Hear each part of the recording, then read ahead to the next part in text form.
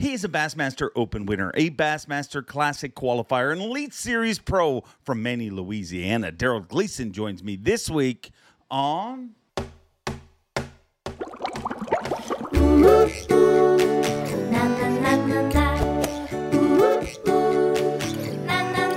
I'm Bob Cobb from the Bassmaster. Welcome to Mercer. Well, it must be Wednesday because here I am once again back in your life. Welcome one, welcome all. Friends, family, freeloaders, fishing freaks. You're all welcome here at the Awkwardly Honest Fishing Podcast that goes by my last name, which is Mercer. I hope you're all having a great week. You are halfway through your week, and for many, many people, this is a very, very special Wednesday. Not only is this the 118th Wednesday that we've got together and talked on this show, this is also the Wednesday that, and there's only one of them all year long.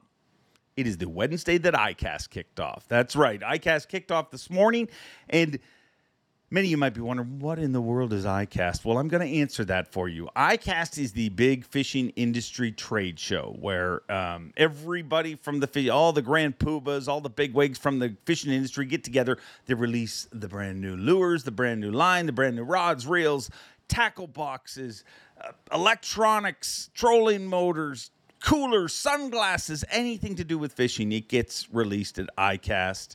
And for many people, it's a trade show, so it's industry only generally. But many of you, the only thing you see from ICAST is a bunch of videos of different pros in your feed to start off with. Hi, I'm so-and-so. Welcome to ICAST 2023. Let me show you the new latest and greatest this.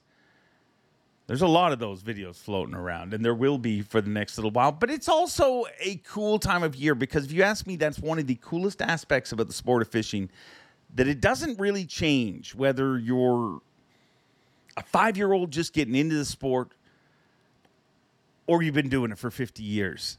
That collector in you, that wanting to fill your tackle box, that wanting to get a bait that nobody else has, it never goes away. I mean, I remember when I first got into fishing. I mean, when I first got my first, real tackle box, and I wanted to fill it. I mean, I wanted to fill all the holes. That was my goal in life, to fill all the holes in the tackle box. And what I would do is, I'd put one in each hole. And when I got the tackle box full, I was like, wow, I've made it. And then, I started putting multiple baits and spots and stuff like that. But you never, ever stop that search for the next latest and greatest bait. And it's a fun week because of that. Because, and I'll be honest, there's times where I'm like, okay, I've been to ICAST. Been going to ICAST for 25 years, I think, now. Wow, that's a long time. But I'll be honest, there's been ICASTs I've been to where I was like, it doesn't get better. I mean, this is as good a lure as we can make. This is as good a reel as we can make. This is good a rod. Line doesn't, you know what I mean? We're tapped out. How does it get better? But year after year, I show up in that building and there is stuff that blows me away. So enjoy the creative outlet that ICAST is. It is very cool and very frustrating for some people because, to be honest, like I said, it's kind of a trade-only show. I did hear a rumor that they were opening it to public on Friday, but that was a rumor, so I don't know if that is true or not. But basically, it's a trade-only. It's where your local fishing shop goes to buy the baits, to find out about the baits. But it's become so public with the media end of things. Sometimes people get frustrated because a brand new bait comes out and they want it, but they can't get it till that fall. So just relax. Baits are coming. Check them out and fish them first. Here's the other thing. I love how every ICAST I'll see, and it's not just the companies I work with. It's all companies. But you see a new bait released, and through the comments, you will hear just a ton of people be like, a fish will never eat that. This won't work. That won't. Let the fish judge. Because some of the things that literally, I swear to you, this is the truth. I remember being at an ICAST when the very first chatterbait was being run through a tiny kid's swimming pool. And there was a lot of people who said, yeah, that's too aggressive, too much thump. That'll never work. And now Every single company makes one of those. So let the fish judge the baits, because that's ultimately what matters. I mean, there's been baits that I've been like, they're gonna smoke this, and if they don't, I don't like it. But if they do, I do like it. And when you think about it, that's actually the first 15 minutes you use a bait. Oh, it's real important. When you think about it, you buy that new bait and you want that bait to work, right? I mean, you go out and you are tied on the night before, you're ready to go. You fire that bait out, you're expecting to get bit on the first cast. If the fish are on fire the first 15 minutes you fish that bait and you catch multiple fish, you fall in love with that bait forever. But if the fishing just happens to suck those 15 minutes, that bait goes in a different section of the tackle box. So what I'm saying is let the fish judge, and maybe give them more than 15 minutes. This week's show, now a lot of podcasts have gone to sleep this week because of iCast. We couldn't let you down. We had to have a show, and we've got a good one. And this is one I've wanted to do for a while, because Darold Gleason, our guest this week, is truly one of the good guys in the industry. He is, and even before he was on the Elite Series, he was just the kind of good, caring person. Has a lot of people cheering for him. When he made the Elite Series, there were so many people excited to see him there. When he fished his first Classic, so many people excited to see that. He's just a good person. And a lot of times in the podcast world, we get stuck only kind of talking to who won the last tournament. Now, Darold Gleason is having a great season on the Elite Series. He's in contention right now to qualify for the Bassmaster Classic. This is his best season on the Elite Series to date, which is 3 events left to go. But it hasn't always been that way for Darold. And one of the cool things about this podcast is he agreed to be really open and really honest about struggles he's faced and situations he's been in and situations he's overcome, because to him, it's just all part of the learning process. And I think you're going to enjoy this one. I know I did. So without further ado, he's normally from Manny, Louisiana, but right now he is styling and profiling, rolling around in the motorhome somewhere in New York, I believe. Let's join Darold Gleason. Darold Gleason, I appreciate you taking some time off the water to join me in the camper, and it looks like a well-appointed camper indeed. Yeah, man, this is like our little home on wheels. I feel like we spend more time here the last few years than we do in our actual home. But yeah, Mama's done a bunch of remodeling here to make it look even prettier. But yeah, dude, up at Champlain, got on the water yesterday, caught a few smallmouth, and got soaking wet trying to get off because I stayed a little too late. And it's a little gentle rain here today as well. How important is that camper lifestyle to you? Like, I think there's some people who just do it, but it feels like, and totally throwing a shot in the dark here, but it feels like it's a big part of your existence. You know what I mean? Like, you wouldn't be the same person in a hotel. Am I reading that right? You're 100% reading it right. So the camper thing started in 2020 during COVID. I was doing the FLW tour, and they like world paused for 2 months, and we're sitting at home trying to figure out how we're going to travel safely. My wife, if you don't know, was born with a lung disease called cystic fibrosis. So COVID was like one of those like very scary things, probably more so for me than her. You know, it's very scary. So we're trying to look at how we could safely travel. And so that's really how it happened. Now, secretly, as a child, I loved camping. Like, I'd go camping every year, like during deer season, things like that. Much rougher than this, usually tents or whatever. But so I kind of always like wanted to try doing that fishing. And so it kind of forced our hand into doing it. And like literally a week before we left to go to Chickamauga, we went and bought a camper. Neither of us ever drove one, pulled one, stayed in one. And, you know, like most things in life, you roll with it and figure it out. But dude, it's been awesome because it's like, it's not like you're gone. Last year, we were gone 10 months on the road. Yeah. And that's a long time to be gone, dude. But, you know, I have my wife here. I have my dog here. So it's, I don't know. I'm 41 years old, man. I don't want to be sleeping in hotels and doing that, toting clothes back and forth, that whole renting VRBOs, never knowing what parking's going to be like, or, you know, I don't know. It's fun. Yeah, I do enjoy it. Like I love the lifestyle. We have some downtime, you know, like it's easy to like chill for a few days. But even like simple stuff, like when I get off the water, I don't go run down a meal. Like we can have a home cooked meal. We can throw something on a grill. I don't know. There's just something to that. It makes it feel a little bit more normal than what this lifestyle can be, because this lifestyle is anything but normal. See, I didn't think you had only been doing it a few years for whatever reason. Again, I'm just assuming, but for whatever reason, I just assumed there's a guy who's camped for years. How hard was it? You know, I always toy around with like throwing my family in the family truckster and doing some big trip, but I'm always like, I don't know how to pump out the crapper or any of the stuff that comes along with. I mean, you must have had some train wrecks along the way. No, if you literally just jumped into it at a last second decision like that.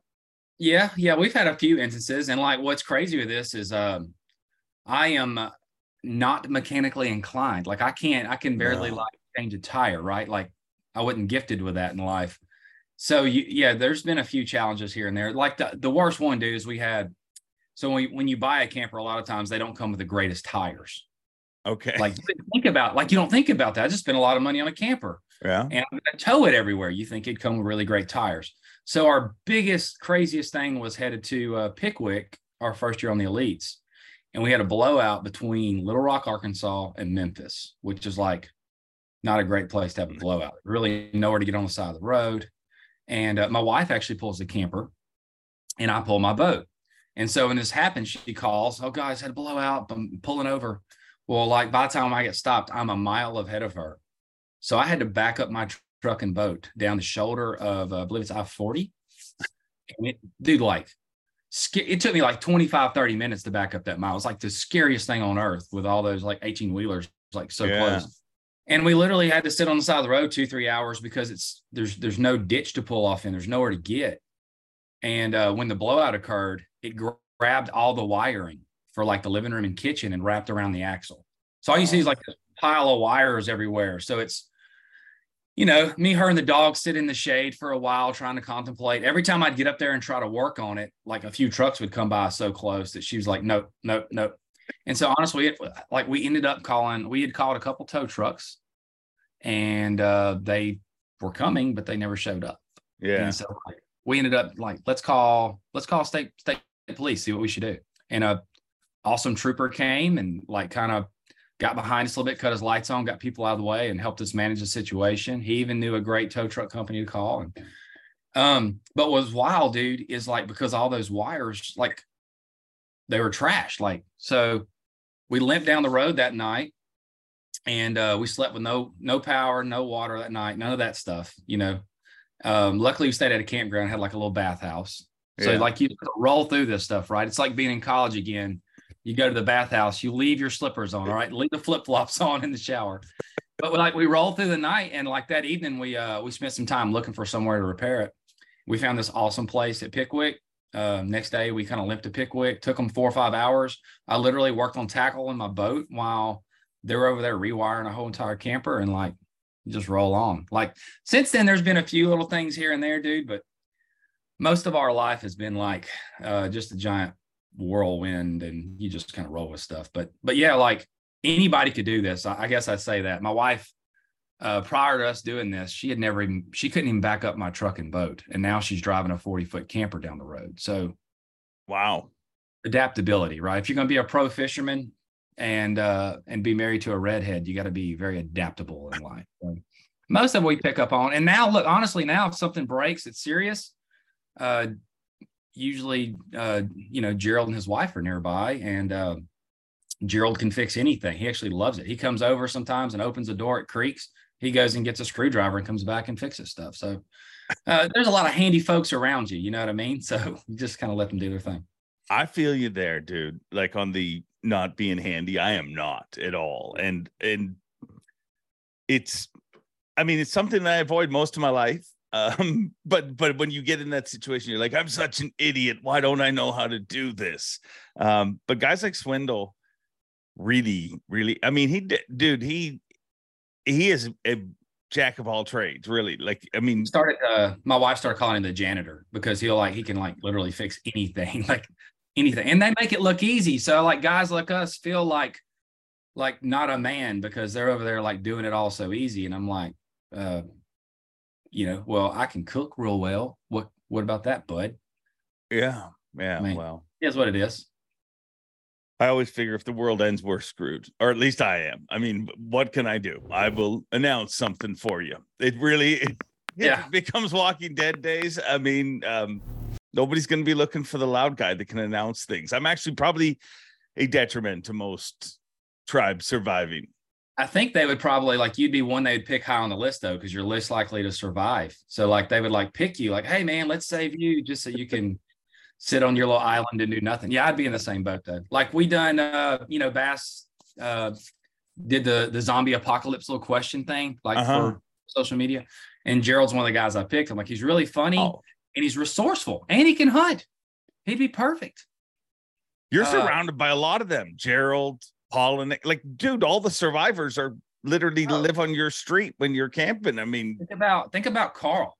Oh, throw that dude on the island, and I mean, he'll run circles around it before lunchtime the first day there, and can survive on anything. So, yeah, dude, like our little, and there's a bunch more like families that camp. We have like our little trailer hood group that goes around the country, and we don't always end up at the same spots, but often we do. And man, the biggest thing for me too, like with all the comfortability of the whole thing, is also like it's just different when you know your wife's like at a campground with like-minded folks all day, and she can go walk the dog and walk and cook, and there's people around versus her crammed in a hotel, or some random neighborhood. Like, I don't know. It's just all around. It's just what we enjoy doing. It's not like a money saver. We're not doing it because it's cheaper or any of that. It just gives you that down home, kind of feel. But if anything breaks, we generally are calling like a mobile repair service. Those are everywhere, by the way. And some dude comes to the rescue. I just got to write a little check. No big deal. Yeah, and I think it's just a lifestyle thing. Like you said, like being cramped in a room. I mean, you're coming back to the bed you're used to sleeping in. Your shirts are hanging where you normally hang. It's and I think once you do that, I would assume once you are a camper, like to become a camper, to go back, the adjustment would be like, how much stuff would you have to bring now? Like you'd perpetually be forgetting stuff, I would imagine. 100%. And that's the other thing too, like this transition into being like some of my, like I carry some of my tackle in the camper, some extra rods, things like that. So last year, we done the elites and all the opens. So it was a big time travel deal.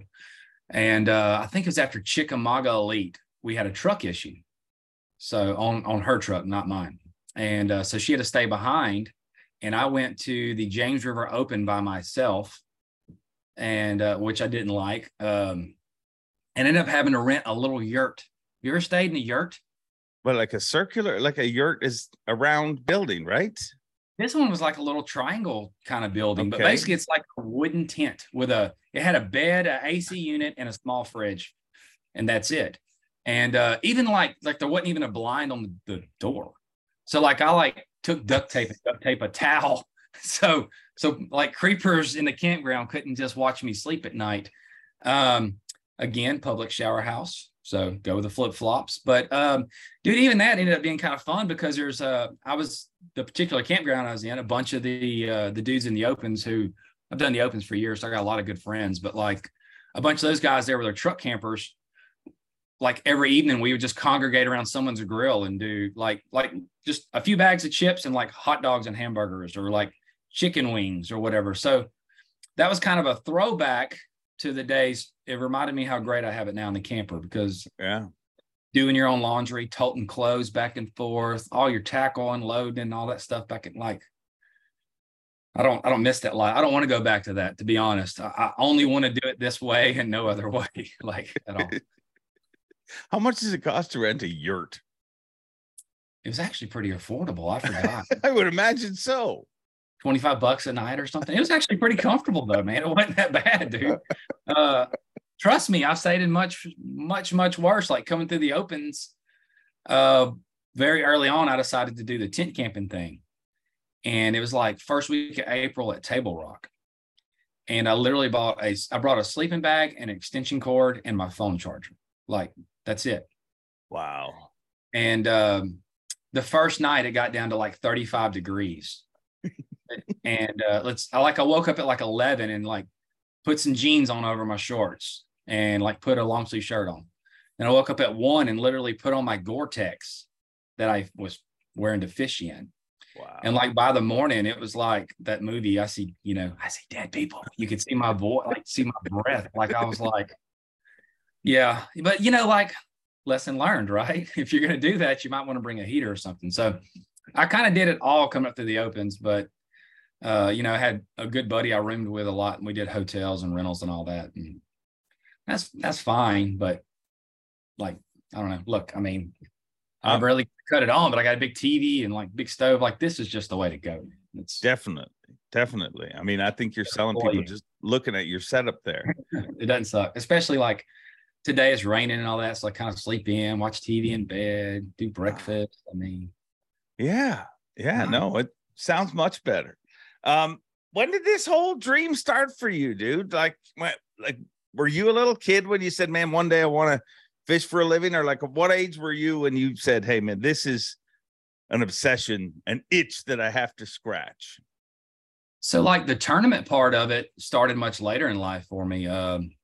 Actually, when I was dating my wife in college, her dad was getting into fishing a little bit. And so that was like my first experience. Like we went and fished a few big bass tournaments and some team tournaments and things like that. And then when I got out of college, I joined a bass club.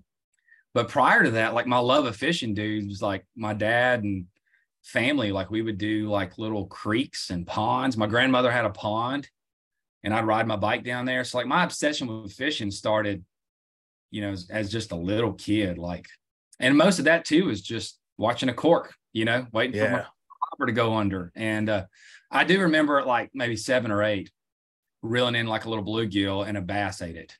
And I reeled him in, and like I had a Zepco 33, just stripping out. And I remember running up the bank. I like literally was like, and the joke my dad said is by the time I got him in, I ran like 200 yards up the bank. He said that bass had ticks on it from me dragging it through the grass. And just something about that unknowingness, that's something bass fishing has that other species don't, to me, as far as freshwater, is that unknowingness each cast.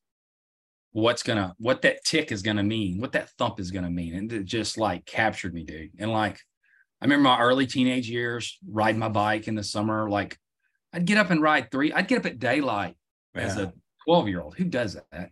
And like ride 3 miles and like go fish this pond all day. And I remember my dad having to pick me up at dark a lot of times, because I'd be like pushing my bike home, my little stringer of fish and my tackle box and my 2 poles. And he'd come pick me up. My mom was worried to death about me being gone so long. So my love of fishing started young, but dude, I became obsessed with it when I got out of college. So I just missed out on like all the college fishing. That was just kind of starting. I graduated college in 2004. Okay. So I just kind of missed all that stuff. But like I got out and joined the bass club, fished on Toledo Bend, and spent all my time at Toledo Bend that I could. We lived around an hour away. And I don't know. It's like it filled some competitive void for me. Like I played basketball in school and enjoyed playing golf and things like that. But fishing just filled that void for me, dude. And it became an obsession. And like where I live, being an hour from Toledo Bend, an hour and a half from Sam Rayburn, it's like the Mecca down there. Yeah. Right? So I'm a little old school in the manner of like I did club tournaments and team tournaments, and then kind of graduated, did BFLs and Toyota Series, and did the Opens a long time. And I don't know, it was one of the things, like you'll see, like I have buddies, they'll get obsessed over something, whether it's deer hunting, duck hunting, golf. And like for 2 years, that's all they do. Yeah. And that's how fishing was, but it wouldn't go away. Like it's just all I ever wanted to do. And I mean, dude, to get what we're doing now, I mean, it was a dream. Don't get me wrong, but I mean, I have thousands of buddies who dream about it. Like I still I can't believe it's my reality now. It's not a dream. It's happening, So I don't know. And it all happened. It feels quick, but it wasn't, dude. Like I fished the Opens for 10 years before I qualified. Yeah. So that's not the definition of quick in this world. But I don't know. It's just something I love. It's hard to explain. I think a lot of the guys, we struggle to explain why we feel this way about it, because you have to give so much to get to where we're at. doesn't always equally give back. You know what I'm saying? But it's not almost even rational when you lay it out. Like if you try to explain your dream and why you have to, like, it's almost. Oh, it's not reality. Like when we meet people in the campgrounds or somewhere that know nothing about what we're doing. They just see a boat with a bunch of stickers and you start explaining it. You can see in their face, like, it's the dumbest thing I ever heard of, you know, like, what are you doing with your life? And there's been times where I'm like, you know, I could spend this much time and effort on a lot of things that would probably pay me a lot more money than this does. But dude, I don't know. There's some things in life you just can't put a value on. And for whatever reason, this fills my soul. So I'm going to do it as long as I can. Well, and you started kind of from what I know, the responsible way. I mean, you went and became a school teacher, correct? Were you a school teacher at one point in your life? Yeah. Which amazes me that me and you get along as well as we do, because I have a tumultuous past with school teachers. I do too. Yeah. I was a bad boy, but for some reason, when I got out of college, so even that route, like, it just kind of worked out. Me and my wife got married like right out of school. Like, we're running down the aisle, dude. We're so excited to get married. And for the area we grew up in, there was not tons of opportunities to like go start this big time career. We grew up very rural, like small town. And school teaching for me was like a way to have like very good, stable insurance and benefits and things. With my wife's health issues, that was money in the bank, dude. It was huge because it was very expensive and still is very expensive for her things, her drugs and things and doctor visits and all that. So that's how it started. And it was weird. Like, I was somewhere, I think I was the fun teacher. If that makes sense. Like, I think, because I was young, I was like 23, 24 when I was teaching school. But I was still like, it's like a kind of a hard ass, which was surprising because I was like the one talking in the back of the room when I was growing up. So, yeah, I liked it. And that's what I say, like old school. It seems like now kids go like high school fishing and go straight to the opens, or they do college and go straight to the opens. For me, I don't know. I just never felt like I wanted to. And I had some buddies that were doing it that you know, being around Toledo Bend, Sam Rayburn, there's always people graduating up and traveling off and you know, trying their hand at the pro tour, and just seeing some of the struggles some of those guys have, a credit card debt and just the financial burden. I don't know. I just never wanted to be a guy that was setting myself back so far. So I did the school teaching thing 7-8 years. I actually took sabbatical after my 7th year, which is where like you get like a little bit of pay, you take a year off, and you work on your higher education. So I went and got my master's degree. And when I was working on my master's, which I completed, that's when I started my guide business kind of part-time. Okay. And I decided fishing's more fun than teaching. And I actually did finish my master's, but I never went back. You're done.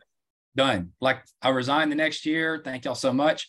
But you know, that was crucial for me because I had like a career I could go back on. Does that make sense? You ever get rich teaching and all that stuff? Like, you know, like teachers don't get paid what they're worth. And they got to deal with kids like us. It's not fair. But yeah, it's just one of those things like, why not take a chance and do something I love, dude? And I loved guiding on Toledo Bend, dude. Loved it. How scary was that decision though? Like to step away, especially like you've mentioned several times, the need for insurance, you know, with your wife's health situation, everything. Like, how scary was we're doing this? Yeah. It was, and it wasn't. So, you know, at this point, I'm around 30 years old. I could have got a teaching job anywhere, and I coached a little too. So like, I could have went back and got a job at that point, you know? So it is a little frightening, but, there's something, I think most of the pros have it. I don't know that all of them realize they have it, but we have an unending like well of faith. Yeah. Not necessarily like, it's not religious for everybody, but we got it to know that tomorrow is going to be okay.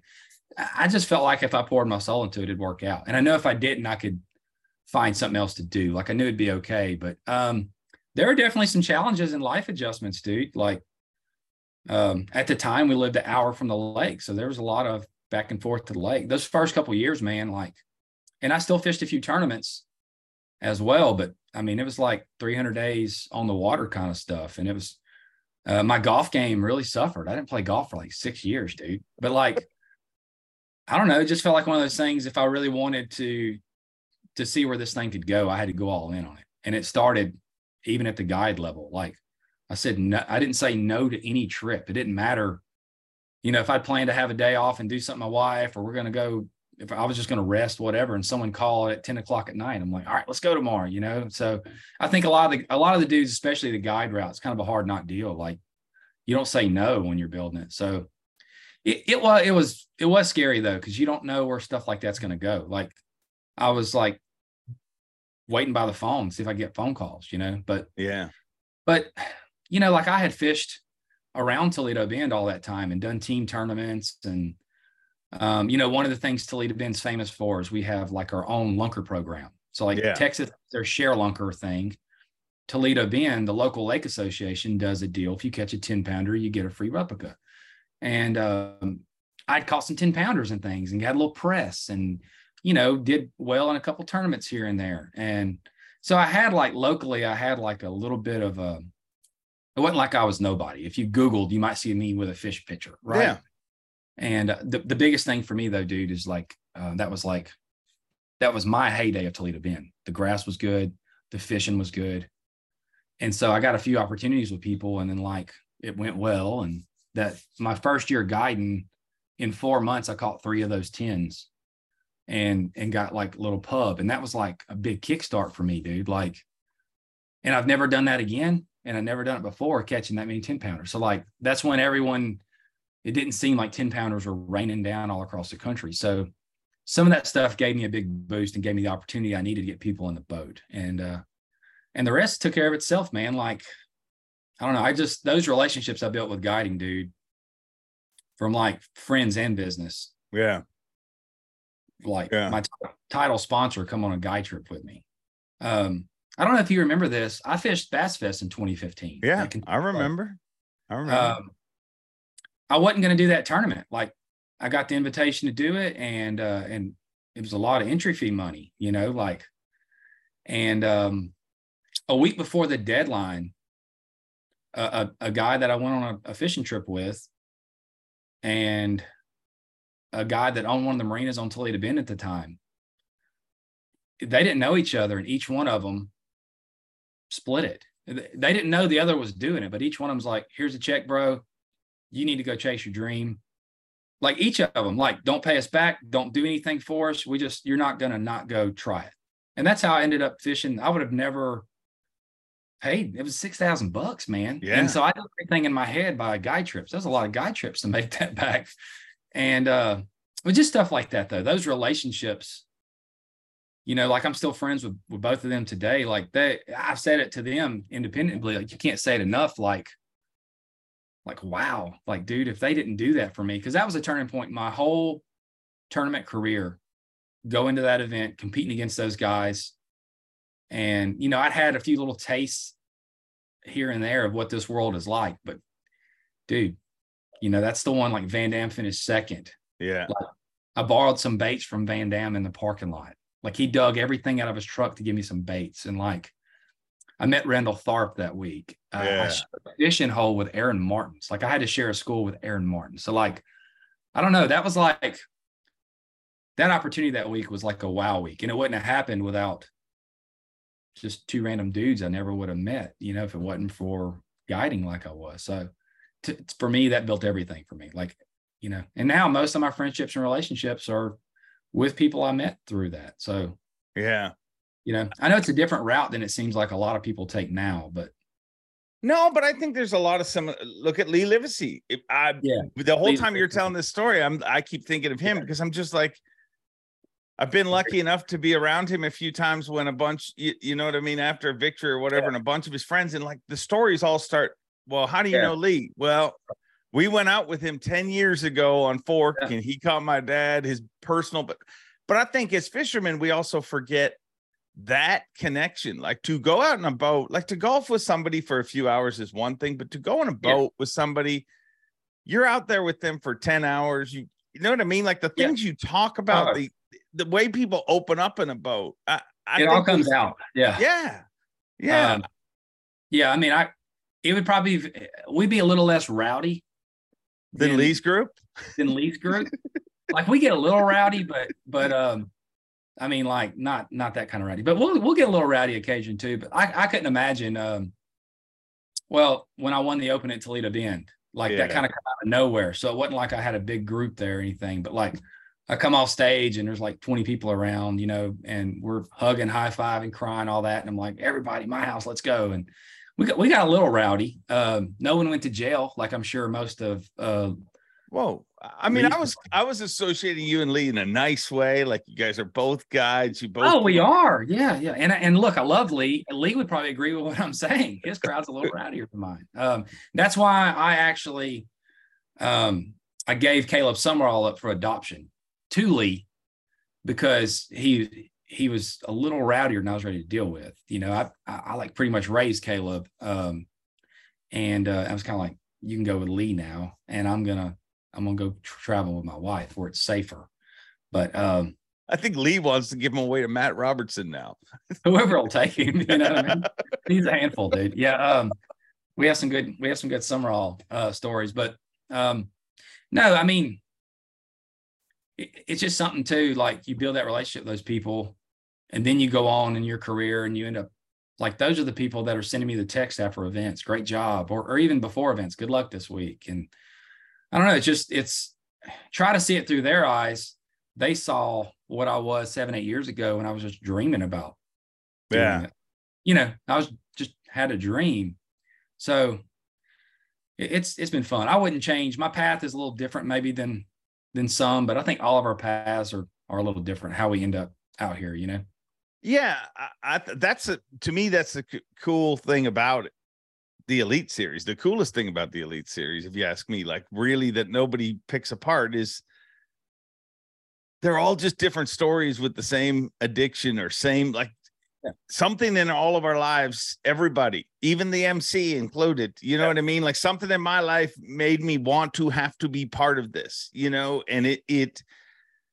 and I just think like it's amazing how all the stories are different. Like you look at Caleb, who you just brought up, you know what I mean? Like his was just such a weird story in the way that like finding success in fishing also at the same time that he lost his job. You know what I mean? Like it was like one door open where another where he never would have, like 2 years before, he never would have thought I'm going to be making that decision, and probably wouldn't have made that decision if it wasn't for something going wrong.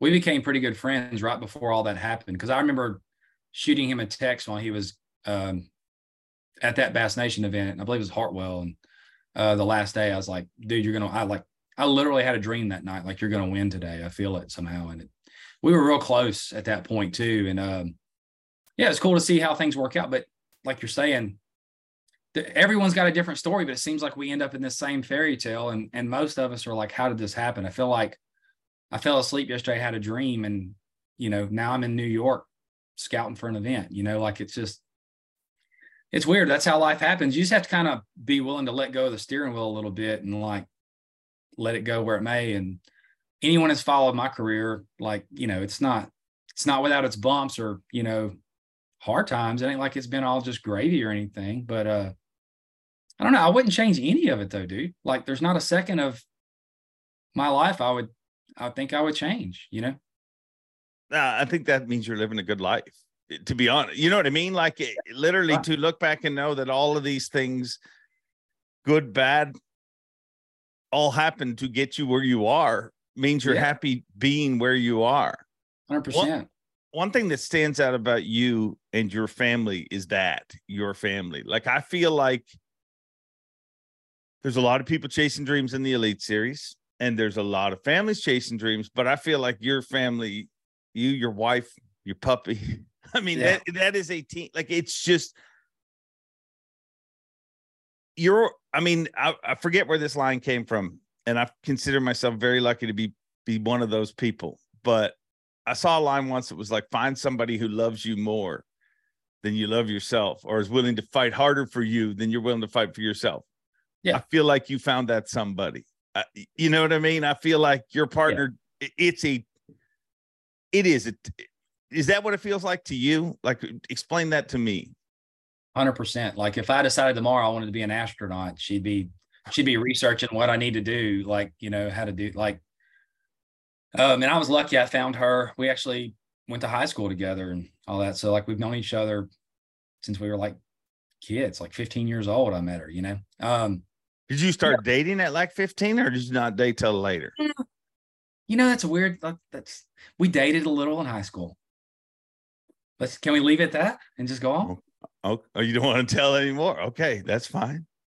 No, so we dated. So I tried to date her, and she friend zoned me for a year. Over the summer, I grew into like this sex machine goddess of some sort that she fell in love with, and then she was willing to date me.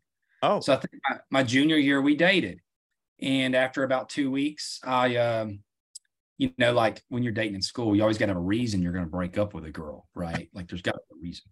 And I broke up with her after 2 weeks and said, you are your marriage material, not dating material. And she always, wow. But then I married her. But she likes to skip that first part where she like friend zoned me. I mean, I remember I wrote her a little letter. Hey, would you like to date me? I really like you. And she responded, you're more of like a brother, like a friend to me. And so like she always skipped that part. So that's why fishing's so easy, dude. I'm one of the guys that like got out of the friend box and somehow got her to date me. And we dated for a little, like this 2 weeks and broke up, but stayed like best friends and secretly loved each other all through high school. And I went to college for 1 semester and I went an hour away, which again, we grew up in a small town. Me moving away an hour was like, 7 states away in our little small minds. But she figured out how to get me, dude. She quit talking to me. Like, because I got a little, not rambunctious, but for me, a little rambunctious. I was, doing what kids in college do when they're freshmen, just living it up, man, being wild. And she didn't talk to me for 3 months. And that kind of gave me my time to go act like a fool. Again, a semi-fool. I wasn't that bad, okay? I was not that bad of a kid.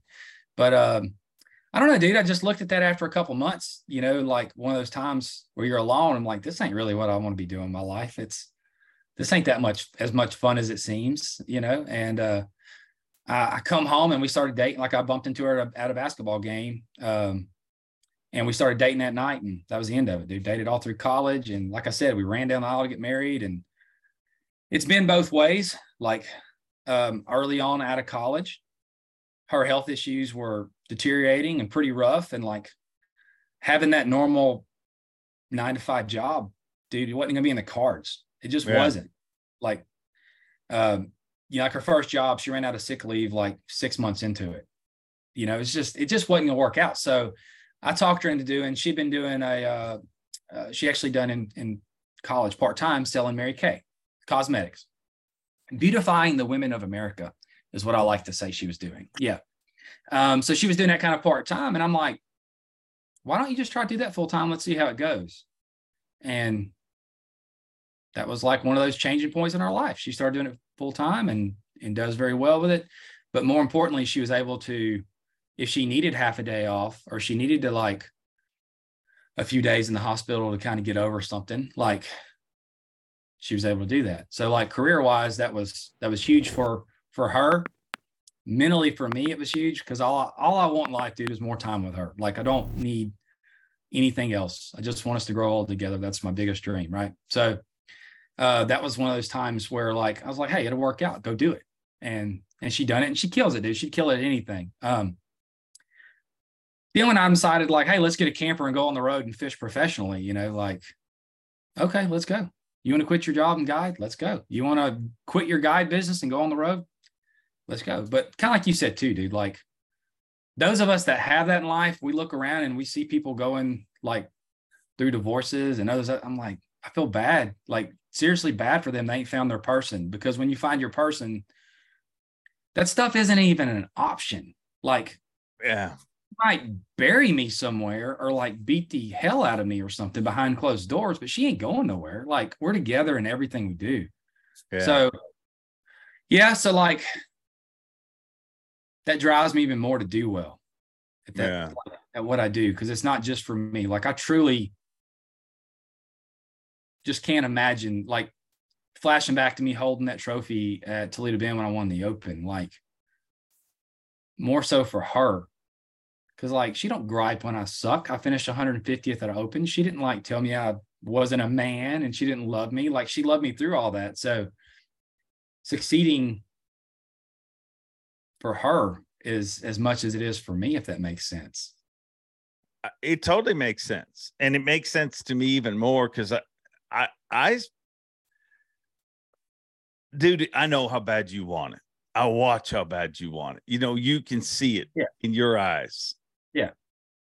Well, I can see it in her eyes when you idle away from the dock. You know what I mean? But the difference is all that she can do is want it for you. You know what I mean? And support you in so many other ways that I know she does. But but she can't physically make it happen for you. She just wills it for you. And it's almost a worse position to be. It's a harder position to be in. Like, I always feel way worse for the family. It's like when an angler, when you have your day, when you're in, you know, contention to win the league, going in the final day, you're going to be focused on catching the next fish. Yeah. She's going to be peered over a computer. Yeah. Click and refresh. Right. To everybody that she's I mean, but it's true. If you're, I mean, the most important decision you can make in your life is the person you're going to spend the rest of your life with, because it can 100%. literally make or break your life. And 100%. And like, I see some of the young guys now on tour, like some of them are getting married young and starting families and stuff. And I kind of can see with a few of them, I see like they found their person. They're going to be fine, dude. Yeah. Like the fishing gets easy when you got your person, or whatever else you do in life as a career is easy when you got your person. But yeah, like, I would love to know the over under how many times she clicks refresh on Bass Track in a day. Like, you know, she's all in, dude. But again, for me, it's like, I'm one of the guys that always has my Bass Track pretty close because of her. Hell yeah. Like, she's in this too. Like, now I will tell you, my first year on tour at Pickwick. So, like, as a fisherman, my bugaboo, like, what I hate, high, dirty water, just not my thing. And if you remember Pickwick, like, we had to cancel the first 2 days, or like postpone the first 2 days. And so you talk about high, muddy water. So I go out day one and flail around and don't catch a bass. Like, I had one keeper bite, I'll lose it, end up with a fat zero. And the way the park sets up there, like, you know, we check in. Once you check in, hey, I'm here. First thing I always do is call my wife. How's it look on Bass Track? So I call her that day, and she's like, did Marshall didn't have service? Is Bass Track wrong? And I'm like, nope, I zeroed. And I could see her standing on one of the docks right there near the stage, and everyone's hugging their families and toting their big giant bags of fish up there and all that. And I'm like, hey, go get the truck and go to that ramp at the back.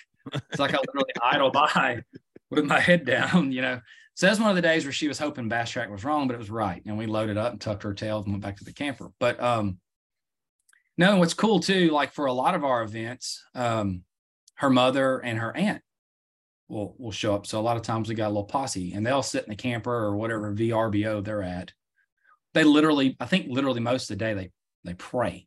They literally pray, like, please let him not suck today. Please let him be safe. Like, you know, so that part's fun. But again, on my end, when I'm out there sucking, I'm focused on what I'm doing. But there are moments in the day, like, you're like, come on, you can do this. And I do. I'll say it all the time, like with a Marshall, like, put that one in right now. You're gonna make my wife's day, because she's all in on it too, dude. And like, so are all the other families and stuff. You know, you get to see it all. Like when you're on the dock in the morning, like, it don't matter what happened the day before. Like when we idle out, our family's on the dock, and sometimes even the other families are saying, good luck today, Darold, or like this whole little group we got, man, you're all in on it or whatever. So yeah, it's fun, dude. It's been the thrill of a life. Like, I love it. Yeah. And there's so many little moments that are huge to people that happen. Like, for example, Brock Mosley, the Sunday before he won, or the Sunday that he won in Orange, that he wasn't like, and he didn't look rattled or anything. You know what I mean? He's been in that position a bunch of times. Sure, he wants it, but he really didn't look like he was very content in what's going to happen. But there was something like you could see something was bothering him. Like he kept looking around, and like 30 seconds before the anthem, his wife and two little girls come running down the dock, and all of a sudden he's like, just because he got to see, you know what I mean? It's like it's part of the routine. Like you have to see them. Do you have a morning routine like that? Do you go through certain things that have to happen before you compete, whether they be superstitious or good luck, bad luck type things? I would say superstitious for the most part. No, like we wake up, we're early risers, like can't sleep ever before a tournament. Like, but I do coffee at the campground, kind of hang out, do all that stuff. I like to get to the ramp pretty early usually. The one thing I have been doing this year, because often like my wife gets in my boat, she sets my GoPro up. She's my media coordinator. She likes to make sure everything's working. Like I wear a mic. So she does all that. I have got to where this year, about 10 minutes before the anthem, I like to push away from the dock, and I may go talk to a competitor, or I may just float around, talk to my marshal, or just be in my own thoughts. But I do like to get away from the hustle and bustle. Even if I'm a late number, I kind of like to get away. There's something about that to me. That's like kind of my few minutes, like to get there. But I wouldn't say anything superstitious or anything necessarily, but I don't know. Most of it for me, it's like your routine. Yeah. You know what I mean? I like to go to the dock. I get to see my wife, see my little puppy Rowdy, and kind of hug on them and kiss them before I go. And then I just like to go in my little space. And that's kind of when the day starts for me, though. Like I feel like competition starts for me when I push away from that dock. Like I'm fully prepared. I'm just waiting on you to say go. Is that something you started this year? Yeah. Because this is, am I right to say this has been your best Elite Series season? Yeah, by far. Why? I've actually, like in some of my downtime, tried to put my finger on it, and I can't explain. I'm not trying any harder. You know, like I've fished my guts out the last few years. I think some of it, like it's my first two seasons didn't go well, dude. There was a lot of there were some highs, but there was just too many lows. I haven't, through my whole career, I've struggled with consistency. I have not been the guy that someone like Luke Palmer or like Brock Mosley seems like they're always in the check line. They're always catching. Very consistent. Yeah. Mine's been more peaks and valleys, it feels like. And it just really sucked that one of those valleys come when I get on the elites, right? I've like worked to get there, and I feel like the biggest thing is my confidence level, dude. Like a lot of times practice sucks. And I know you get tired of hearing guys say practice sucked for me, but we're trying to look at a ton of water in basically 2.5 days. I'm not trying to catch a lot of fish. I'm just trying to learn a lot. And I felt like maybe the first 2 years I was doing a good job of it, but when I would come in and eat, and I'd be like, man, I only caught 7 today. That's kind of sucks. You know, so-and-so says they had 20 and so-and-so had 30 bites. And I was getting a little bit in the suck before the event started. Yeah. Or now, like I only need 1 or 2 bites in an area and I feel good about it. I'm gonna go back there and figure it out, like catch some fish. Like, I don't know. I can't really put my finger on it. Bigger fish have bit for me. And I've landed them. The first couple of years, I had fish that I lost that could have changed everything. Now, everybody loses fish, I feel like, at times. And then other times you can't lose them. Like at Santee this year, I caught a 7-something and a 6-something on a spinning rod around cypress trees, dude. And like literally when you feel the bite, they can go like 8 directions and you're totally screwed. Or they go like 2 directions and you got a chance. And both 2 of them swam out and gave up and let me get them. So I don't know. It's been hard to put my finger on it, but I know a lot of it for me, it's mental, dude. It's confidence. It's mental. Yeah. And I don't want to say like accepting where I'm at in this world of fishing, but I feel like every time I press, like every time I try to go from Darold Gleason to Kevin Van Dam in a day, I got to get bumped back down. Like I just got to go out and fish and do my thing. And I think that's this year. I'm just trying to be me, dude. Just trying to fish, trying to catch everyone I can. At this point in my career, I feel like a win could happen any day from now. Like That's why I want to make the Classic so bad. I have literally not just dreamed it. I have visualized. Go down this with me. Do you know when the Saints won the Super Bowl? Drew Brees at quarterback. You're a football guy. You remember the iconic photo of him and his little kid? Yeah. Confetti raining. I've dreamt that with my dog Rowdy, dude. Like literally seen his little earmuffs on, confetti raining down. My wife trying to get in the picture. I'm like pushing her out of the way. Like, no, this is our time. I have visually seen that. And at the same time, at the end of last season, being real, dude, I had to have a certain amount of guys retire and not come back, or I wouldn't be here. I'd be back in the Opens trying to make it. And that would have been fine. I'd already made my plans. I was going to do that. But like at this stage in my career, I have been a bubble guy. Like you saw this year, I've been around that 50 line almost every event. When I qualified for the elites, I caught a fish on my last cast, listening to Chris Bowes weigh fish by off limits. Literally last cast, jerked the trolling motor up, fish in hand, idle to check in.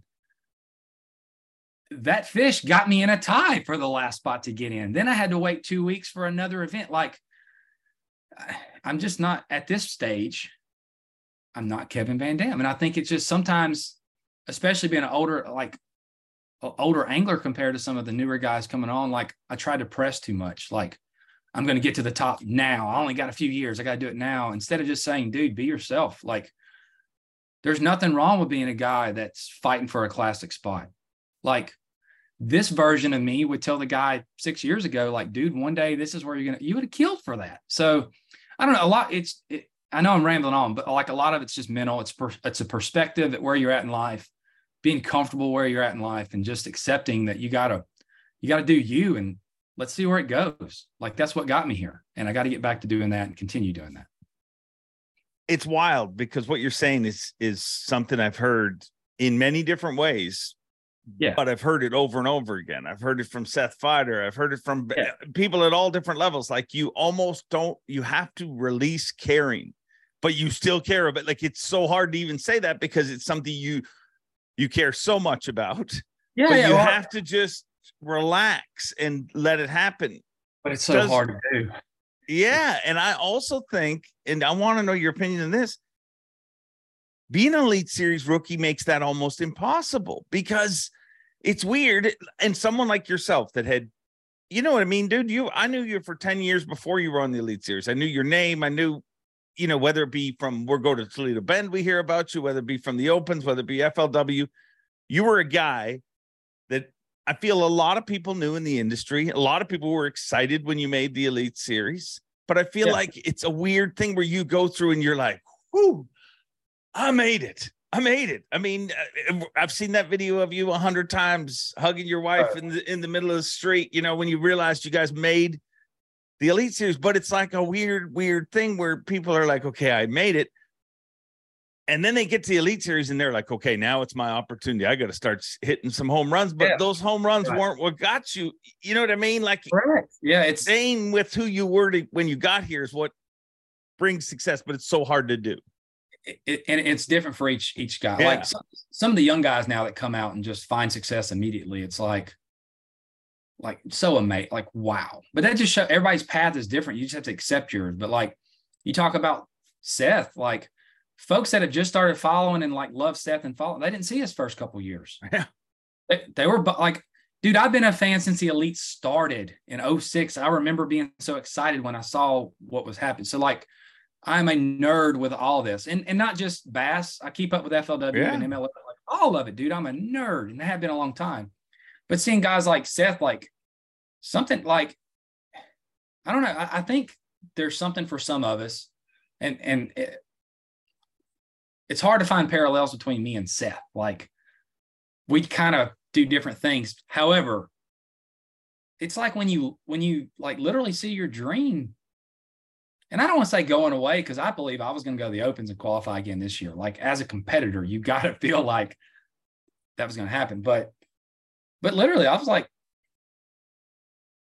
I mean, I couldn't talk last year when I weighed in on stage. I'm sure you noticed that lacrosse. Yeah.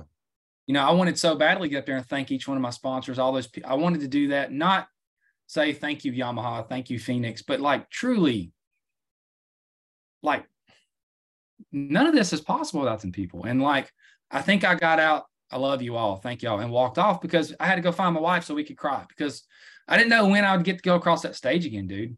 And when you make it, it's not like you go, oh yeah, I made it, and then you're going to cruise control down. No, it's like, get out of the way. I'm about to take over the world. I'm about to win, you know, and that's pressure you put on yourself. I never had a sponsor call me, or my wife never said, hey, if you don't start winning tournaments, your world's going to come to an end. So there's just something in there where like, you got to just take your path. Some guys' path immediately, they start kicking butt, and others, you got to take some whoopings, and you got to kind of see it slipping away to, I don't know, you kind of lose that care. I just hope whatever it is that I'm doing, I can keep, because I have not had a good practice yet this year. And like, we got 3 events to go, and I'm like right there for the Classic, like with a chance to make the Classic and do whatever else. So it was really funny you brought up Seth though, because I texted you after, like he's a good podcaster. He does good interviews because he's my favorite thing in fishing. He's authentic. Like very to you, if he met the president of the United States, if he met fans, whoever, that's 100% him. And that's the guys I like and follow a lot. And I just thought some of his perspective on things, like how important it is to the game, like with some of our etiquette and things like that, like just real simple, dude. It's just about honoring the sport. And I wanted to give a shout out to him, for having the balls to just be himself, but saying those things, dude, because I think like our young folks coming up, we have more of those now than ever coming up. They need to understand we spend a lot of time in our boats alone in competition. Yeah. And you still got to do the right thing always. Like not for yourself, but for your other competitors too, and for the people coming up. So it was really cool to like hear Seth's perspective on that. And a lot of the other anglers feel that way, you know? So it was really cool to hear that. Like I text you all the time after a podcast, say, loved hearing that dude, because you're really good at pulling the realness out of the guys. And I don't think we always get to show that. So. Well, thank you. But that's honestly what compliments. So. Well, no, I'm a weirdo that way. I mean, I don't know, but like when you just said a lot of folks in the industry are happy to see me make it. That makes me feel weird because I don't see that, but I have been very blessed to have a lot of friends in the industry. So I'm grateful. No, a lot, and they were, you know, and still are very happy, but it goes back to the same, like Seth, who you're just complimenting for being open. That was also not what he was when he first came. It's just such a weird, like it's and I don't even know how to explain it, because if you pull a rookie aside, if I pull you aside and say, listen, relax, just be you. Yeah. None of this helps you be you. You know what I mean? Like it, but when you, and I think that one of the hardest things in life, I think you hit, in my opinion, the nail on the head with one of the smartest things in all of life, not just tournament fishing, but you can't keep judging yourself by what other people are doing. You know what I mean? Like, and people that do that are generally miserable. It doesn't matter what it is, whether you're chasing an Elite Series dream, whether you're trying to be the head chef in a restaurant, whether you're trying to be the manager of a base. If be who your role is, and you know what I mean? Like, be thankful to be where you are. Rather than you are. Yeah. Like we're our worst critics, dude. You know, the same thing. Like, and I just beat the crap out of myself. I'll be honest. Like, I don't know if a lot of people around, I mean, you know, some of my close friends and obviously anglers, they know when you're doing bad, that you're getting near the bubble and what that may mean. But I don't think a lot of people knew. I didn't want people to know. Not that I'm hiding it, but I just don't think it's fair for me to be living my dream and show my miserableness when it's going on. You know, like that ain't our job. It's what we're supposed to do. And but yeah, in my long time, I've just beaten the crap out of myself for 2 years. And I don't know, dude. It's like when I went home, I wouldn't even say I was sitting by the phone last year. Like I went home and knew like it was over for now. I was going to have to go back and requalify. Like and I think you're seeing this year, like if you go down the Angler of the Year list, there's some new guys in slumps. Like our sport is weird, man. Like dudes that household names are below me on the list right now. Like they never saw that coming. I never saw that coming, but it's so fragile. The competition is so stiff, and like your competition, like the thin line, dude, for like a few bites a day getting off, or a few bites you didn't get, or mechanical, like any little thing can lead you down a slump. So I don't know. I beat the hell out of myself though, dude, for being in a slump. And I get out on like the tour finally, like this is my time. And I just think behind closed doors is beating myself up. And like, if you're beating yourself up in anything in life, how the hell are you going to be a winner? Like, until you believe in yourself, it don't matter. I had my wife in my ear every day telling me, you're great, you can do great things. Today's going to be today. You're going to like, she's the most positive person on earth.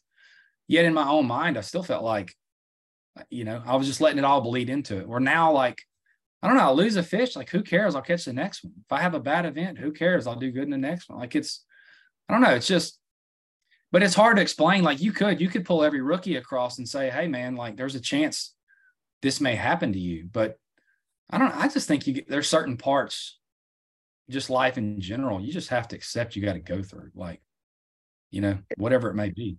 And at some point, some people need to realize too, this ain't easy. You know what I mean? Like, you're literally, Not at all. I remember when Van Dam won, and I don't know if I've ever told this story on a podcast, but he won on Toledo Bend. That was his comeback win. Up to that point, everybody's like, Van Dam is never going to win again. You know, like what was his slump? Like 3 years? 4 or 5 years, I think. It was 4 to, I think, like, and I mean, he still made the Classic, you know, every one of those but one, you know, like he still was, several of those years he was in contention for Angler of the Year, and people were like, but he'll never win again. But it was just me and him. And it was late at night, and we had a few drinks, and ironically, his rental house, everybody had left, and it's just me and him, and he's won again. And I'm like, this is so weird that it's just me and Kevin hanging out here to celebrate. And we're like, let's make some steaks and we'll pour a drink. I go to reach in the cabinet to grab some drinks to make drinks with. And it was New Orleans Saints. It said who win, but like who dat, but who win or whatever on it. And I was like, how fitting it was. So we're drinking out of these things. And at one point in the night, he looks up at me, and we were just real quiet. We had talked about so much stuff, and we just got real quiet. And he's like, Mercer, this shit ain't easy. And to hear Kevin Van Dam say that, but it's like, true. Nobody says, like, it's a hard, you're trying to be one of the best. So in everything, like if you made it to Major League Baseball, I'm sure it's the same thing where you're like, you know, I didn't have a hard time in high school. I didn't have a hard time in college, but now all of a sudden these guys are a whole lot better. And I think that people just don't accept as much that you can be totally prepared and everything, but it's still a learning process to learn how to, like to come off a bad event and put it behind you and move on to the next one and be fresh. It's easy to say that on paper. You could write that all down, but to actually do that, and like, not easy. When I was having those bad events after each event, like leading to the next one, I did all those things. Just like, I'm like, all right, no big deal. Bad week. Next week's the week. But I don't know. There'd still be that little voice in there and be like, you suck. You're going to lose your next bite. You're never going to catch another fish until you just let go. It's like that. You know that scene in Fight Club when he makes him let go of the steering wheel? That's what I feel like. Or a couple of years ago, I did well in an event at Rayburn, a Toyota event, and like left the ramp. And I don't do this. I'm kind of a planner. Like I'm a thinker. Like I like to have a plan. And I leave going to this. I'm going to go left and go up the lake. And I start going. And I had this, like, I call it my Carrie Underwood moment, like Jesus taped the wheel, where I'm like, dude, a couple of weeks ago, you caught him over here. Just go try it. And like go over and like catch the crap out of them, have a good event, I think finish top 5 or something, which anytime you do that over there against all those little boys, those hammers, like you've done good. Yeah. But having enough of those moments where you're just like, you got to let go. It's not that you don't care. You said, you see it in my eye. I think everybody sees it in most of the anglers, but I feel like times I carry it more than others. Like I want this so bad for myself and for everyone else that has been on my team, you know, like I just so badly want them to have joy and success along with myself. But when you go out there and compete, you just got to let it go. I don't know. It's so hard, dude. If we could if you could pin it down or make a recipe for it, then oh, everybody would do it, and I probably would be off the tour. Everybody be kicking my butt even worse. So let's not solve the problem. Let them figure it out on their own. And the truth of the problem is, dude, it never gets solved. It doesn't matter who you are. Because if I was a genie and I could grant you a wish, and I said, I will give you Gerald Swindle's career, one of your good friends, you'd be like, where do I sign up? What do I have to? Yeah. You know how bad Gerald Swindle wants to win an Elite Series event? You know what I mean? Like, when he wins one, he's going to, the second he walks off the stage is so gross. Like, I remember when Christie won the Classic, I walked to the press room, and by the time he literally had hardly held the trophy. He hasn't even looked at the trophy. He's just held it and been in pictures, hasn't had a chance to look at it. And people are like, how many do you think he's going to win, Dave? Is this another KVD run we're seeing? I'm like, he just won his first one. Like, it's just a weird. It is. But dude, it's competition. Like, all of us are out here. Yeah. I mean, it don't matter what we're competing in. And like, I've heard stories about Kevin, how competitive he is and everything. Hey, can I share a quick Kevin story? Yes, you can do what you want. This is your show. So, the big split, I guess at the end of 18 season. So going into the 19 Classic at Knoxville, that was going to be his last Classic. Kind of a big deal, right? Yeah. So I won my Open on Toledo about 2 weeks before that. So as many Classics, I go up and I'm working for dynamic sponsorships, like in the booths and stuff. The night before the first night of competition, we're eating at Tupelo Honey, me and my wife and another friend of ours, and in comes Kevin and his wife and their little entourage, some sponsors and things. And I see when he comes in, he kind of sees me across the room, and like, just being around this world, we've met a few times, but we're not buddies. We're not close friends. I had a cell phone number in my phone and had never used it one time. I had it from like a media event or something. He gave me his number in case I needed to like find where he was. But he walks in that event or walks into Tupelo Honey and like happens to see me there. I'm probably like, oh my God, it's Kevin. And he'd give me the Kevin, what's up, bro? One of those. My cup's filled, right? Kevin acknowledged my existence. Really cool. And I saw him sit down and like he whispers something to Sherry. And then he kind of backs his chair up and stands up. And I'm like beating my wife to death. Like, here comes Kevin. Oh God, he's walking this way. And he walked over, dude. And this is the night before what could be his last Classic. I mean, you never know what the future is going to hold. But he competes the next morning. Think how badly he wanted to win that event. Like, and he just come over and took 20 seconds, congratulating me on my win. Because that was the biggest thing in my career, the class of that guy. Like, that's the stuff that really sets the bar to me for all of us other ones that he is leaving the torch to as he retires this year. We're not super good buds or anything, dude. And he just took the time because he knew that. I think everyone knew that moment, how big that was for me, and like, I mean, like I literally, like after he walked off, I sat down and my wife's like, "You gonna cry?" I probably had tears. I'm like, not in front of everybody, but like I might tonight, my pillow. But like, dude, how cool. I would love to be that guy for someone one day. Yeah. Like I would love to be that. Not the winner, not the badass watch, like all those, but like the guy that just took a few seconds to like build someone up in that moment. Like, that's his Kevin story I always tell. Like, I got to see him this year at the Classic. He bumped into us one night. We were closing down the hotel bar facilities one evening, and him and Sherry were coming back, and he stopped and we had a drink together. And I got to kind of relive that with him. Of course, he's so modest. He's like, yeah, no big deal, Darold, like whatever. But he knows. I wanted him to know how special that was. That's one of those few moments in my life that like, you're like, wow, dude, that guy, Yeah. So, he is that guy. He's it's pretty incredible. I mean, if you watch him work, like when he did his retirement deal, like, I mean, announcement, and I got asked to say things in a lot of different, and I was an idiot. Like, I just couldn't think of what to say because most people when they retire, you can pick one thing, you know what I mean? You can say, man, this guy taught the whole world how to do this. This guy taught the whole world how to, but Kevin's taught us all how to like everything. Like he reinvented how people tournament fish. He, you know what I mean? Like he made speed his game, which was never a thing. And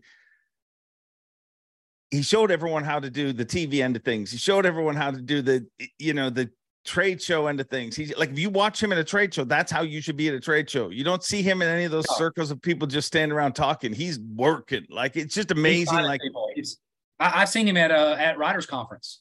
Yeah, he was the best. He was one of the best at that too. Like, you know, there's 15 pros there and a bunch of riders and camera folks, and they're taking pictures. So like, I think at the time he had just got sponsored by a clothing company. So he's literally got a cardboard box with the different shirts. So he gets up on front of his boat and he's like casting, doing his look away, you know, and they're like doing pictures. He jumps down, changes shirts, puts on a different color shirt, right back to it. Like he just never needed any direction. So who would your guy be?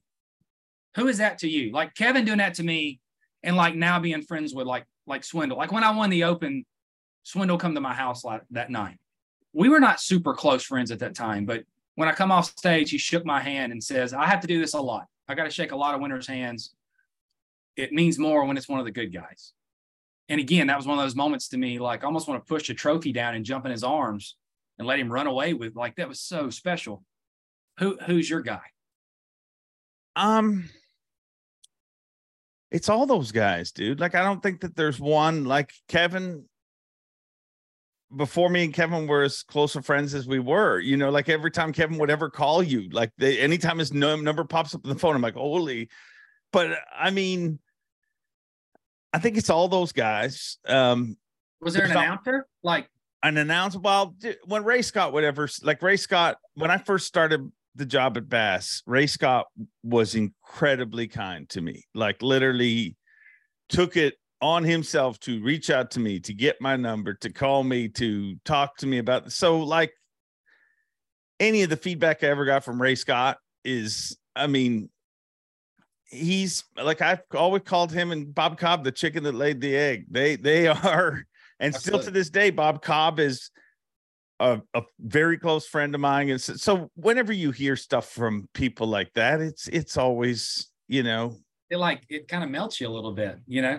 It's like, I don't know. It's just special. Yeah. So like those are guys that like I emulated my career after, like before this ever became my career, when it was my dream. And like, I think that's where I get some of my keep it real stuff. Cause you know, like you see the guys get on stage and spout out, I ran my Phoenix Yamaha over the lake today and I threw my da-da-da-da. I don't know. I just always want to use my time to either talk about something funny that happened or something going on in life or like what, I don't know. It just seems like those, obviously Darold is the very best. I don't know how he fishes all day. Like, cause he doesn't think that stuff up. You've been around him socially. Like it's not like he sits and writes material down. He just spouts it out at all times. I think you have that gift a little bit too, with some of the stuff like you can just do off the cuff, but like he's the best at that. But I don't know.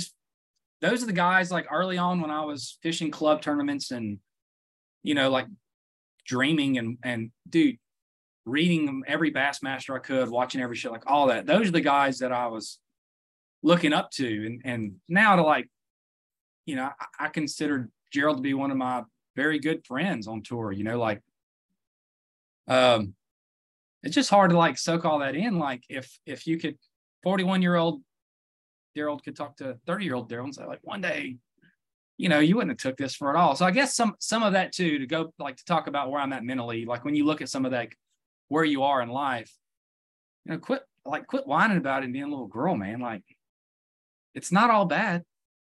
Yeah. So I don't know. Well, and no matter what happens in your life, no matter if you go on to win 5 Bassmaster Classics and hold the all-time record. Yeah.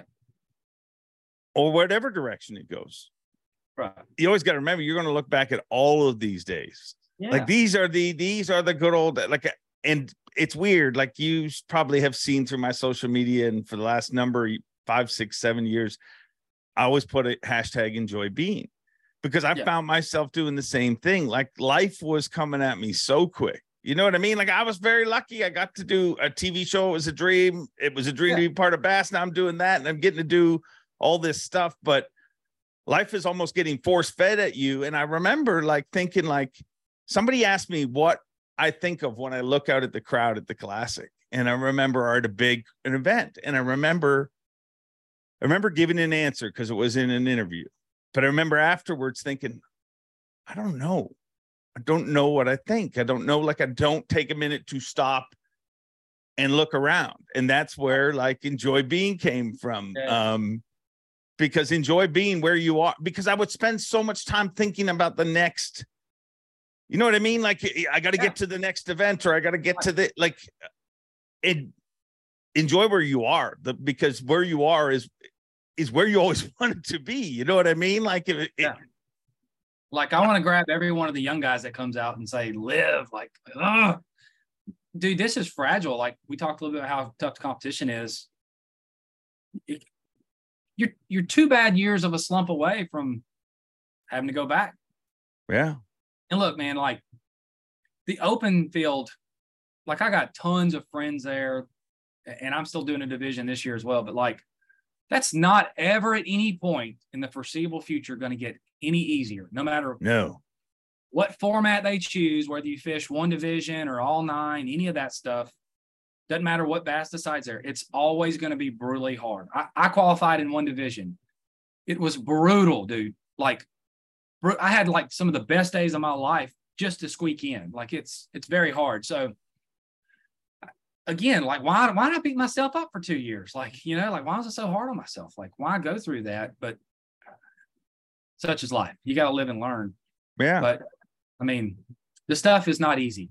And when Kevin Van Dam can say it's not easy, like, it's not easy.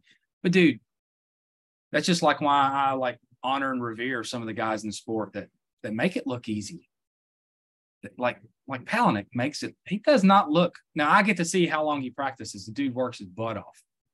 Like, he's always the last one in the campground, like certain guys are. But some guys are so good, they truly make it look easy. Yeah. Not even easy for them. When you pin them up in the corner, at the end of their career, they're going to tell you, no, it wasn't easy, dude. Like, it is incredibly hard. Every aspect of it is. So, I don't know. I'm not going to beat myself up anymore. I'm very excited with 3 events to go, even though they're smallmouth events. I don't have a ton of history in smallmouth world to just have a shot. I'm on that bubble to make the Classic, and I mean, I want to get it done, dude. Have you put more work into the figuring out the smallmouth thing this year, or is that just like, how do you, when you said you're not a big smallmouth guy, how do you fix that? Yeah. I think what I'm doing right now, like presently, I'm doing a couple days at Champlain, a couple days at St. Lawrence, and I'm mixing up between scouting for where I think they may be in a month, and just like yesterday's first day on the water, I just caught some, dude. Yeah. I just wanted to catch a few. You don't often people I don't think understand how few times professional fishermen go fun fishing. Like just to catch fish. We're always practicing for a tournament, scouting for a tournament, fishing a tournament, working on the technique. And I actually launched yesterday with full aspect of doing those things. And then I saw one shallow, like right by the ramp. I'm like, let's just fish a little while. And then like 2 hours later, let's just keep fishing, man. This is kind of fun. Like, just catching them. So no, just doing that, like, just more time on the water, catching them. And it's not just time on the water, it's quality time. Like, that's the big, like, really working with my forward sonar game, working with all my tackle, like all those little things. Like, I can't, in the next 2 months, can't quantify how much time Seth Fighter or the Johnstons have smallmouth fishing. I can't make up that gap, right? Like, that ain't going to happen. But I can be better than what I've been. And that's really all I'm trying to do, is be better. Just to keep getting better. Everybody that I know that's cracked or feels like they have made big steps in the smallmouth game, it comes down to one thing. And I think it's one thing that everybody overlooks. It's literally time. Like, you need to go. And I'm not talking about time about pre-fishing, idling around, trying to find that secret nugget. I'm like, you need to go where the best smallmouth bass fishing happens at the best time of year and catch 100 fish a day, every day for a dozen days. You know what I mean? And I say the same thing to people when they say, because you almost have to disrespect that fish. Like, if you watch the Johnstons or Fighter, when they're fighting a fish, dude, there's no time given to that fish. Very little do they spend a lot of time, walking that fish around the boat and stuff like that. But it's the same thing, that the advantage you have when we go to Toledo Bend, like you've seen a lot of 8-pounders in your life. You've been on a boat with a lot of 7, 8, 9, 10-pound fish in your life. That's how the northern guys crack the code on going down south too. You know what I mean? Like it's literally, I think it's just live down there and make it happen. Yeah. Yeah. And you're seeing like a lot of the dudes are doing it now, coming up north in the summer. Like for where I live, it's super hot. It's always hard to leave Toledo Bend though. Like there was an event there this weekend. It took a team event, 2 days, took 57 pounds to win. Like, wow. It's just always good. Even when it's bad, it's still so good. But I feel like coming up here, my wife loves coming up because the weather's so wonderful, even though it's raining now, but it's fun. It's like a new challenge. It's fun. And I've come up and smallmouth fish now a couple summers, but I'm still trying to figure it out. I've had mixed success. I've got a few checks, had a few bad ones. So it's just like everything else. It's a challenge, all of it getting better. But I agree. I do think just catching their little butts over and over and over. To me, the hardest thing when you come up here is you can go have a good day and catch 50, 60 fish and weigh 17 and a half pounds and be in 70th, like St. Lawrence last year. I had 18 on day one and I'm like 76th. Talking afterwards and my wife's like, what's your plan for tomorrow? I'm like, scrap everything I've done and go look for a big one. Like, it's a thin line up here, like on the weights. Like they're so tight, dude. They're so tight. The difference in a 3 1/4 pounder and a 3 3/4 pounder is like 10 points. Yeah. So I don't know. And for me, I'm one of those weirdos too. Like a lot of the dudes are like, they'd be happy if we practice one day. If Bass said, hey, you can practice for 3 weeks straight, I'd go daylight to dark for 3 weeks straight. Like I love prepping and practice time. Like, I don't know. I like to be methodical with it and all that. That's never going to happen. We're never going to get 3 weeks of practice. So I'm still trying to teach myself how to accelerate everything and learn as much. But I love doing this stuff. I love going and playing. And, like most of my days in my life have been spent either with a guide customer or a friend in a team tournament or a marshal. It's still so rare to just, turn on my little radio and go fishing, like. Yeah. It's fun. Like I enjoy it. It's fun. Yeah. Look, but I think you also pointed out why it goes so bad for some Southern pros when they come north, because it's easy to take for granted. You know what I mean? You go pre-fishing and you get 18 pounds and you're like, well, when I expand on this area, it'll be 22. And, and then you weigh in 19 pounds, even more than you caught, and you're still nowhere near the cut. And it's a little demoralizing. It can be to catch that many. Cause I don't know down south. I can't think of a tournament this year. I mean, the next 3 tournaments, I think the whole field, barring mechanical or whatever, like everyone will probably have limits every day. Yeah, man, for the most part. Give or take. Now, I don't want to be the guy that comes in short of that, but I'm just saying you catch them when you come north. So it can be demoralizing to go out and like catch them up pretty good and be like, yeah, that's a good day. Be right there near the top 50 and you're nowhere near it. So I think a lot of it though is just, it's so different up here, dude. Smallmouth bass are not largemouth bass. They're different little. They just are. And so I don't know. I enjoy the process of it. It's fun. It's cool to get up here and snatch on a few. The other part too, man, like even working on landing them little suckers. You know what I'm saying? Like of course I'm playing, like I'm trying like new hooks this year. I'm working with a new hook company a little bit. So like trying new hook styles, sizes, lines, like all those little small things. And then you get the little punks of the boat and you got to get them in without a net. And I've been lucky. I've done well with it, but still I want to do it more and get comfortable. Like yesterday, I made myself catch a few on a jerkbait just so I can get, it's, you know what I mean? Like, they don't stop. So just practicing. I'm trying to practice all that as much as I can before the events start.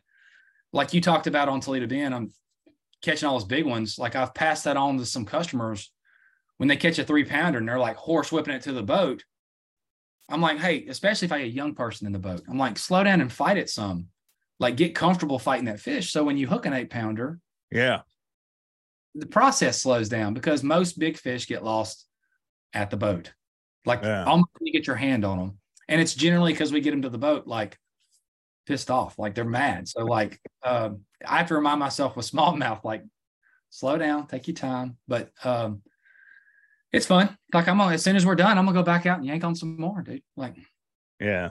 It's smallmouth are weird though. Like when you think about it, it's almost like they were designed in a video game, like Mike Tyson Punch Out. So you beat this guy. Now for the last 3 events, we're gonna go north and we're going to catch a bass, but it's going to fight harder and its mouth is going to be even smaller. And you're probably going to use a bait with even more hooks and make it even more challenging.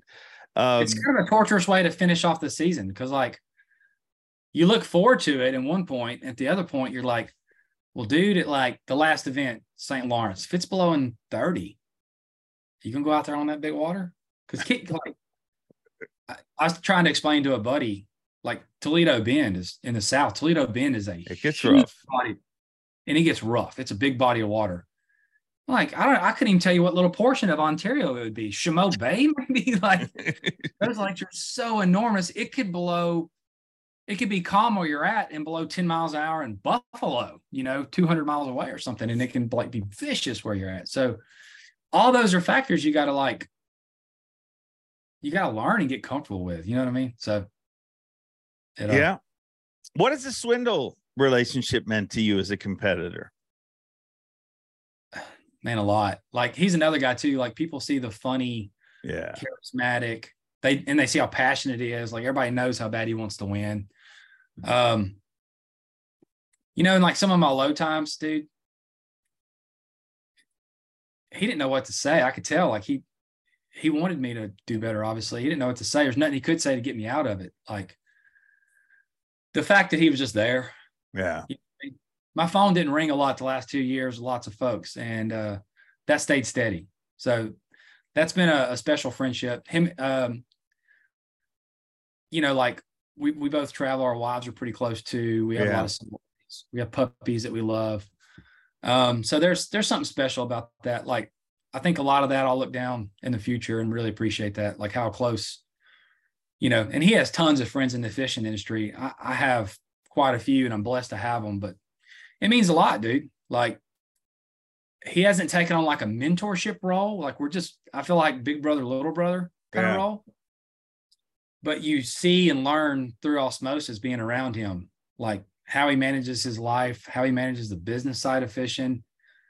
But if I had to share with anybody anything about Swindle, it's that he has a bigger heart than people realize, dude. Like it was hard for me, he done the rules video a couple weeks ago or a month ago now.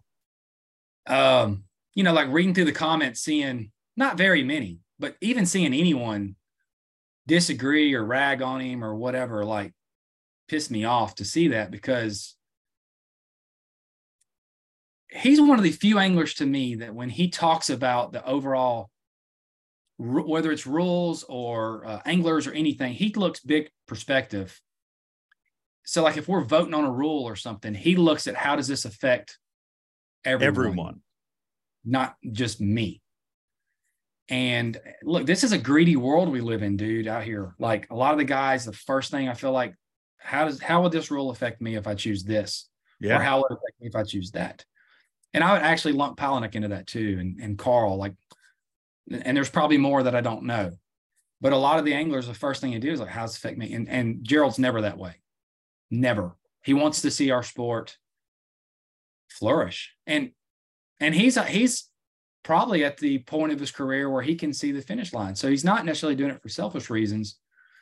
But the biggest thing, like people don't get to see enough is his heart, dude. Like he's just one of the best dudes. And he happens to be really damn funny too, like on and off the water, on the mic, all that. But his heart, like see him and his wife together. That's his person, dude. But just him being there the last couple of years, he never knew what to say. Like we hadn't even talked about it. And we didn't talk about when I was sucking. He wasn't like he was trying to give me advice on, hey, here's how you quit sucking. But he would slip things in there, like, turn those 85ths into 60 and do that 2 or 3 times a season. You'll see where you're at. He kind of done some of that with Carl as well. Carl's, had a rough go of it at times, and is, like always bounced back. Like, so yeah. And again, like when you're choosing your friends, you feel like sometimes you see anglers like buddying up who are doing well, like having success, and they like kind of form these little, I call them junior high groups, like junior high girl popular groups. And I don't feel like Gerald's that kind of guy. Like if he likes you, you know where you stand with him. So yeah, it kind of bothered me when I was seeing, even though it wasn't many people, just some people like saying really negative personal things. Like it sucks. They don't know, because you share your opinion on stuff, but dude, this. People can be nasty, man. Oh, yeah, they can. Especially in social media. Like last year, I posted a TikTok. There was a trending TikTok of like where you're running by your vehicle, like rushing to get somewhere. And we did something like in South Dakota. I had like some baits in my hand and my dog, and like we're running to the next event because we had one the next week.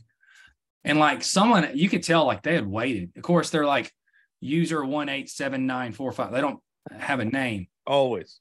But it's like they waited their whole life to get me. And they're like, yeah, that's you running off the Elite Series. I'm like, bro, come on. So I just like, I don't know. I just never want to be that person that's like so low in life. I'm looking to like cut someone down. I'm not perfect or any of that. I'm not saying that. But like, I don't know, man. When someone's going through something so brutal, like what joy did that bring you to? You know what I mean? Like, come on, dude. So when I saw that stuff, I'm like, I had to refrain myself from going on there and like, stop. No, you need to know the person. He's the kind of person that if he knew you were the person, if you were John Doe that was saying, you're an idiot for saying this or whatever, you're a sorry person, I hate your guts. And then the next day he saw you broke down on the side of the road, he'd stop and change your tire. Like, he would do anything for anybody. So it's hard when you care about someone, you see that junk, but you just have to understand in the world of social media, people can be a little nasty at times, but there's too many good folks in the world to dwell on that stuff too much. But yeah, Gerald's a good one. You know that. You know him personally enough to know he's one of the good ones, dude. Oh, he is. And one of the things that stands out for me about him is exactly what you talked about, not just his heart, but if you look at, like, I've seen all different kinds of Geralds over the years. You know what I mean? Like, but I think this is the best Gerald just because he just really cares. Like the amount of time he spends with young anglers and stuff and has like, it's really unique to see. And it's very cool to see. And I just think it's special because it's selfless. And this is not a career where it's easy to be a selfless person. You need to focus on your business, catching them, like all your stuff. And there's just, he's pouring into a lot of anglers doing something he don't have to do. So like I said, it wasn't like he necessarily like sits me down and talks to me, but just his friendship has meant a lot to me because this can be a lonely world out here when you're not doing well. So that's something I'll always be appreciative of. And even like Lulu and my wife getting to be friends, like, there's things that Lulu has seen through his career that she's able to relate to my wife a little bit and helps. But mostly, dude, it's just about the friendship. Like, yeah, whether it's Gerald Swindler or whoever, when you have like-minded folks you get to spend your time with, like, that's kind of what this, the little hourglass on earth, that's where you want to spend it. Right. I mean, yeah. It, I think you're spending your time in the hourglass pretty good, dude. I mean, to me, I know you're a good competitor. You're always going to have goals and you should always have goals. But dude, we've spent a little time talking here and I know you see it, but dude, you've checked a lot of the boxes in life. Like really, like if you want to look at having a happy life, you've checked a lot of the right boxes. You get things. Been very fortunate, dude. And I don't know where that came from. I think some of it come from falling in love with the girl that I fell in love with. Like, she was literally told she wouldn't live to be 6 or wouldn't live to be 12 or wouldn't go to prom. Like, like, I don't know, live with someone, love with someone like that. That's real stuff there. So like, perspective's easy. Again, I'm 41. We're going to celebrate our 19th anniversary now in November. If you'd have told me the biggest problem in my life is whether or not I'm going to make the Bassmaster Classic or whether or not I'm going to stay on the elites, or we take those problems in a heartbeat, dude. So, good problems to have. Good blessed. problems to have. Hope everybody starts soaking life in a little bit more. It goes by too fast, dude. We sound like a bunch of old codgers on it, but it does. I just want everybody to enjoy those, because you can't buy time, dude. And that's all I want, is as much as I can with the people I love, dude. Like, it's the one thing on earth you can't buy. I think that all of us, at some point in your life, you're going to wish you had more of it, right? So always. And it's never going to be all the crap that that people think. Like, man, I wish I made another $100,000. No, nobody. I mean, people with the most money in the world, you know, Steve Jobs died. Like, money you can make more of, but time is everything. And it's just so dicey, like, because we want it all. Like, we're built as humans to be what we are. But I don't know. In the end, that's what I want. And I want to catch a lot of bass along the way and kick a lot of butt too on the way, and enjoy the time. I never end up being that guy making a horrible comment on some stranger's social about. Yeah. Dude, I respond all the time to those. Like, I hope you get a hug today. Because it's not you. You're pissed off because you failed a test, you get dumped by a girl, whatever it was. But it's whatever it was. Like, I felt like whoever that was, like, I don't know. I made them mad a long time ago, and I'm not perfect. Maybe some people are mad at me now, but I don't know. I wouldn't. It's like, God, you held that in for this moment. Like, come on, dude. And I just deleted it, moved on. But I don't know. And I'm not perfect in some of the things I do in life. I get that. But I don't know. I hope whoever that was woke up the next day and had a better day. You know what I mean? Yeah. And dude, I mean, sometimes you also got to thank those people, because I don't know about you, but you know how weird I am when anybody compliments me. But you want to motivate me? Tell me how much I suck. I mean, there is no better motivation on earth than to tell me I suck. So yeah. Like, it's just weird, the things that motivate you in life makes you get up a little more angry. You know what I'm saying? Let's just leave that at that. Dude, I asked you one thing before we started this. I said, just be real and be honest. And I think you definitely delivered that. And I think a lot of people got to see a side of you that they may not have seen previously. And it's one of my favorite sides of you. You're an incredible human being, dude. I always appreciate that, dude. And more than anything, appreciate you having me on. Like, I get to listen, to your podcast all the time. And I do listen to a few others. I cheat on you. I listen to 4 or 5. It's fine. It's a lot of great podcasts. I mean, there's a lot of, believe it or not, I listen to other podcasts too. Really? Yeah.